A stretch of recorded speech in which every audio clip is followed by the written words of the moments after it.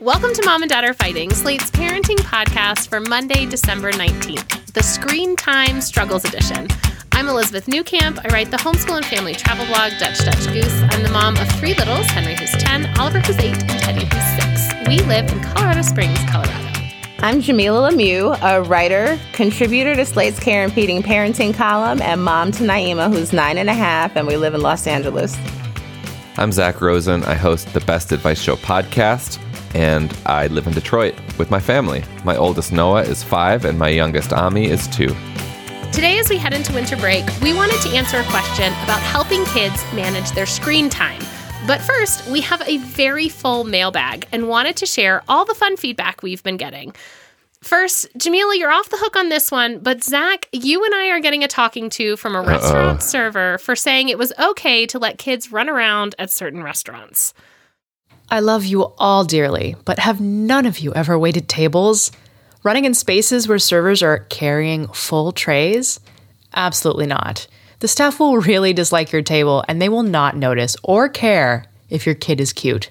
Please don't be those people. Signed, Anonymous, on behalf of every server, ever. This is totally legit. I used to be a server myself. I'm sorry. You're absolutely right. I felt appropriately like hand slapped. Like, oh, you are right.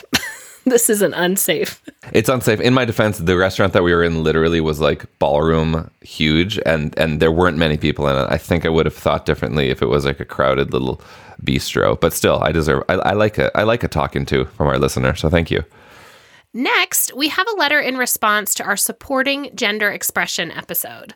I love your podcast and the suggestions you gave to the listener. One thing you didn't address enough is the child's statement that boys are better than girls. I hope that as their parent has many conversations going forward with their child about sexism and potentially reframing the phrase to being a boy is better fit for me than being a girl, or I find things traditionally attributed to boys more exciting than those attributed to girls. I would also suggest reading about accomplished men, women, and non-binary individuals, scientists, athletes, artists, etc., who express their genders in a variety of ways so that their child can see examples of people of all genders achieving great things. Hopefully, they can both talk about things they admire and find things that they like and might want to emulate. I know the website A Mighty Girl has some great resources about women who express their gender in a variety of ways, but I don't have suggestions for a specific website for other genders. As a woman in STEM, I don't experience gender dysphoria, but have had to work through my own feelings of boys are better than girls well into adulthood, because that messaging is still way too prevalent, unfortunately. Even well-meaning discussions about sexism can leave the people in the room feeling that being a boy is superior to being a girl. So it's really important to address that idea on its own. Thanks. A woman who loves math and hates high heels. It's another good point here. Very good points. Thanks for keeping us, all of you out there, keeping us to the letter and the things that we sometimes miss. We appreciate it. Next, we have a special audio delivery with some great advice for dealing with shrieking kids. Hi, I'm calling in response to the shrieking child question, and I loved all of your suggestions and wanted to just add a couple of more. The first is a book called The Explosive Child, which really helps parents learn the cues before things turn into a meltdown. So that's really helpful. The second thing, it does sound like maybe the child is dealing with some kind of overload, sensory or otherwise, and perhaps a weighted blanket or a toolkit that they could use in transition times. Things like fidgets, stress balls, putty, might help those transitions. And then third is actually a recommendation for the parent who struggles with auditory overload. You can find earplugs on Amazon that are meant for concerts that block out excess noise, but you can still hear voices. So it's really nice because people can talk to you, you can still respond to them, but it brings everything down a notch and it makes it much more bearable, especially when kids are being loud, which is, always. So love the show. Thanks. Well, thanks so much. I feel like with shrieking kids, the more things you have to try, the better. Mm-hmm. Our last letter here has some ideas for kids who are learning to participate in household chores. Hi, Mom and Dad. I would like to add to the suggestions for the Wrangling Preschool Tornadoes letter. First, invest in kid-sized cleaning tools, like a small dustpan and broom. Second, it may be helpful to assess whether items in the kitchen/playroom/bedroom are easy for the kids to access.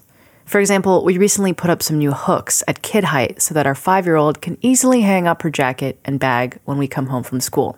And sometimes the almost 2-year-old can too. We also put all of their plates, cups, etc. in a low cabinet so they can get their own dishes for meals. As a bonus, maybe you could try a fun new kid fork to inspire using it at meals. All of these things made the kids excited to be able to do the household tasks on their own and introduced responsibilities. Also, Elizabeth, I had your voice in my head when I exchanged numbers with 2 new mom friends recently. I texted them my name and my kid's name and immediately put their info in my phone. Thank you for the good tips. Love the show. Thanks. First of all, way to make a new mom friend. I love this. And I totally forgot about the tiny cleaning toys. Did you? I got those for the boys, hoping they would help. But what ended up happening is they would switch me for the larger. I mean, it doesn't matter. They were still cleaning, right? Mm-hmm. But I spent many times like sweeping with the tiny broom and dustpan. That's funny. Yeah, it's a really good idea, though. Kid-sized cleaning tools. Well, thank you all for sending in your thoughts. We absolutely love hearing from you. If you want to let us know what you think or send in a question, you can email us, or our favorite, send us a voice memo to momanddad@slate.com. We're going to take a quick break, and when we come back, we'll jump into our listener question. We're back and ready for our listener question. Take it away, Shasha. Dear Mom and Dad, we need help with screen time. Our 8-year-old is an only child and will sit and watch TV for literal hours if we don't stop him. I've realized that the limits I had as a kid no longer exist. I'd turn off the TV if there was nothing good. I could put on a VHS, but that was a limited resource. But now, between Netflix and Disney Plus, there's always something that he'll watch. I don't want to cut him off entirely from screens. For better or worse, it's part of our culture, and I don't want it to become sort of forbidden fruit. He's enrolled in sports and other activities, and he regularly plays with a group of friends in the neighborhood. But when he's home, he ignores his many books and games and art supplies and toys and reflexively turns on the TV. Maybe there's no easy answer short of hiding the remote.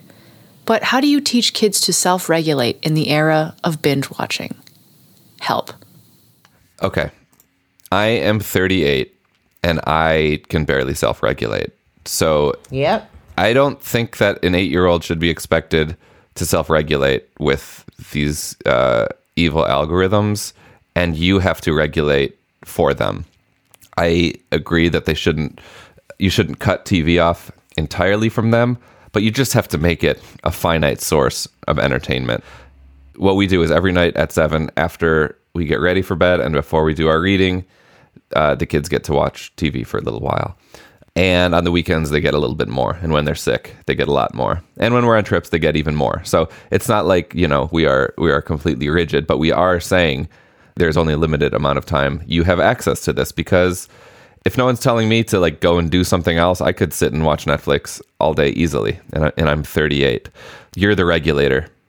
You just have to do it for them, because I can't self-regulate, and I struggle with this because I don't want to hand it down to my child, and she sees how connected I am to my device. Television is just an easy thing to just let her do while I'm cooking, if I have something going on in the house, as opposed to forcing her into playing with toys. But you have to, you just have to. And this is something I've not done as much. I'm committing to do more of it in the new year, and I want you all to hold me accountable. But that you have to force that other time on them. They're not going to self-regulate. You're going to have to say, right now you're doing this, and they can scream, they can cry, they can get upset if they want to, but if given the choice between anything and TV, they are probably going to pick TV.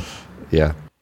Yeah, I also feel like here's the bad news: you've lost control, and you need to establish a system that works in your house that limits the amount of TV time. And there are so many great options out there. There are apps to help you do it. There are apps that that manage it and hand out TV time.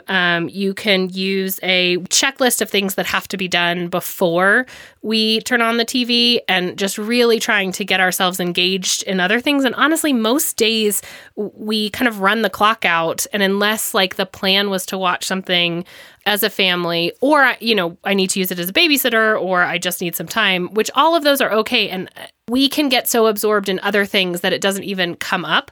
But I am thinking back about the interview about teens and phone usage that we had on the show, and how much these teens were saying, I wish my parents had set me up better for this, for understanding the struggle, and for already setting up a system where I don't just get on my phone all the time. And so I understand that. And I was just thinking that this is really the first opportunity you have. Like, if you think of this as, I have this chance right now at a younger age to deal with screens when I have so much more control, that when they do have the option of having a screen in their pocket all the time, I've laid some of this foundation. And some of that is, your child is old enough to have a conversation where you say, this is why that much screen time is bad for you, right? Like, not only is it a time suck, all of this, but like, this is why it's enjoyable. It lights up these pleasure centers, and that's great. And there are definitely times when we all need that.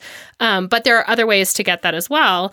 And if you think about it as like, once you sit down to watch TV, it is very hard to get up and do something else. So if you can try to do the other things first, or set a hard timer, like the timer goes off and it doesn't matter where you are in the show, it's over. Like, start instilling and enforcing some of those things. I think then you can count on them to start self-regulating with your help. But it doesn't really sound like right now there's been anything other than, hey, don't you want to go do something else? It's like, well, no, I don't want to go do something else. This is amazing. And I'm going to get more, feedback from the next episode. Like, I want to know what has happened. We have gotten a lot of traction from audiobooks just because they feed the same sense, and the kids can be working on a puzzle or playing and getting that same kind of like ability to zone out and go into another world, but they're kind of not zombified in the same way because they're doing something with their hands.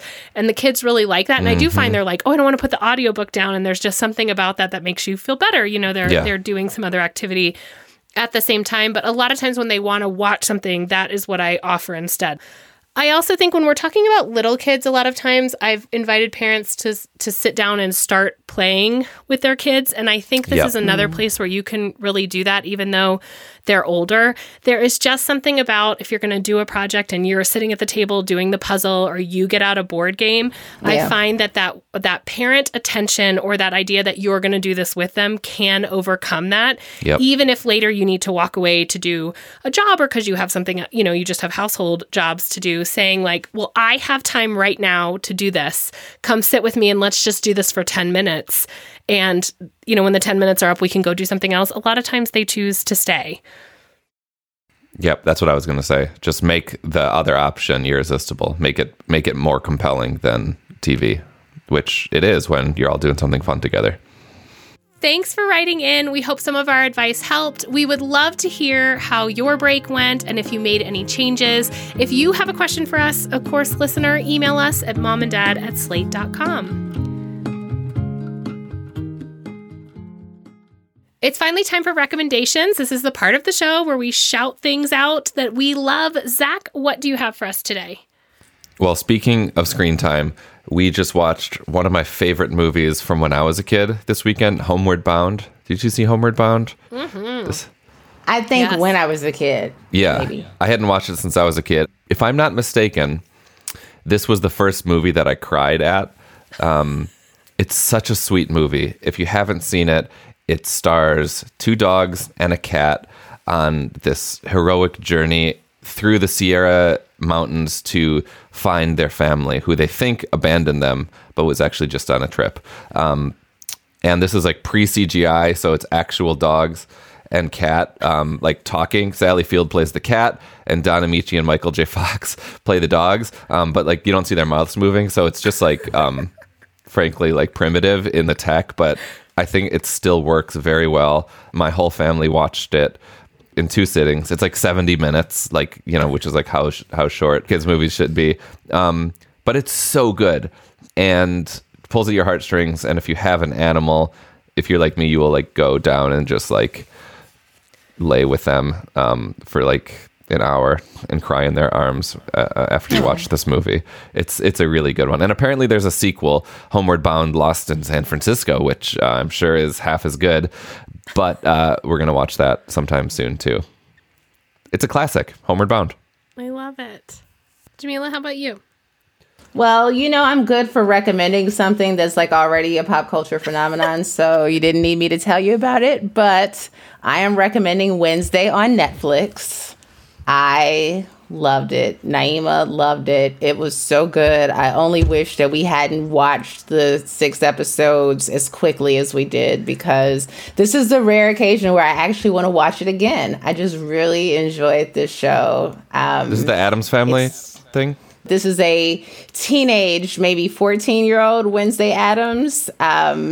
Maybe 14, 15. She just looks so small and so young compared to her classmates. But she's in high school, and she's at this boarding school called Nevermore, where her parents met and fell in love. And there's a murderer on the loose. And Wednesday is trying to solve the crime. So it's not good for super little kids. But Naima was into it and wasn't creeped out too much at all. I was a little worried. There's not a lot of graphic stuff, but there are a few, icky moments. But you guys, it's so good. And I just love the Addams Family growing up. It's very different than the Addams that you knew, but it is so much the Addams that you know at the same time. And it's directed, at least some of the episodes are directed by Tim Burton, who did the Christina Ricci Addams Family from the 90s, right? Yep. So that's pretty cool. Sounds like some good prestige mystery programming. I'm excited for this one. All right, well, I am recommending something that is currently unbelievably keeping my car clean. We have tried everything for all the stuff to keep the kids entertained while we're driving or when we're going somewhere. And this is actually a friend messaged me and said, this is working really well for me. And so I went out and bought these, the Mala portable drawing case from IKEA. And I got 3 of them, as was her suggestion. They have a nice little handle, and I have a little thing they can hang from, like a little hook that goes to the back of the car seat so they can hang them up. But I also can just gather them up and throw them in my trunk. But what makes these so great is they unzip. So it's like one of those pillow drawing things that sit on your lap, and there's a case on the top, and there's a built-in little clipboard thing. But you unzip it, and it's got a ton of pockets, and it can hold a notebook, a coloring book, an activity book, all their different pens. So I let them stock it up for anything that would fit in there for what they wanted in the car. And it's been great because it's super easy to tidy up. It's easy when we park the car to say, zip everything back in. Everything stays pretty neat in there. I can throw them in the trunk when I have adults in the car. It's just been really great. It's been working for a few months, which is kind of incredible. And just the kids have everything they want. They can bring them inside and restock them.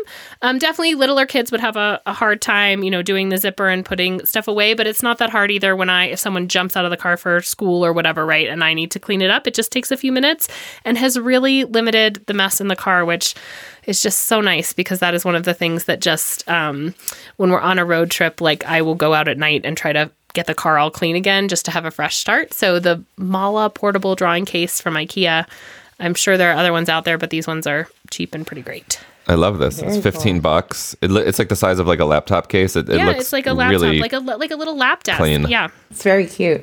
And you can, the kids, when they've drawn on it with marker, it kind of wipes clean. But I'm also sort of who cares because it's their desk. It's great. This is give it a try. Hopefully, it works. Great holiday gift. Yeah, a fun, especially if you have a road trip or something coming up, or you're going to drive to grandma's. I don't know. I just feel like we're in the car so much in the winter going to things. And I just need them to have something to do that's not talk to me. That's it for our show. We're back on Thursday with our holiday party episode featuring all of our littles and a visit from hosts of Mad F Past. You won't want to miss it, so be sure to tune in or subscribe so that you never miss a show. This episode of Mom and Dad Are Fighting is produced by Christy Taiwo Macandula and Rosemary Belson. For Jamila Lemieux and Zach Rosen, I'm Elizabeth Newcamp. Thanks for listening.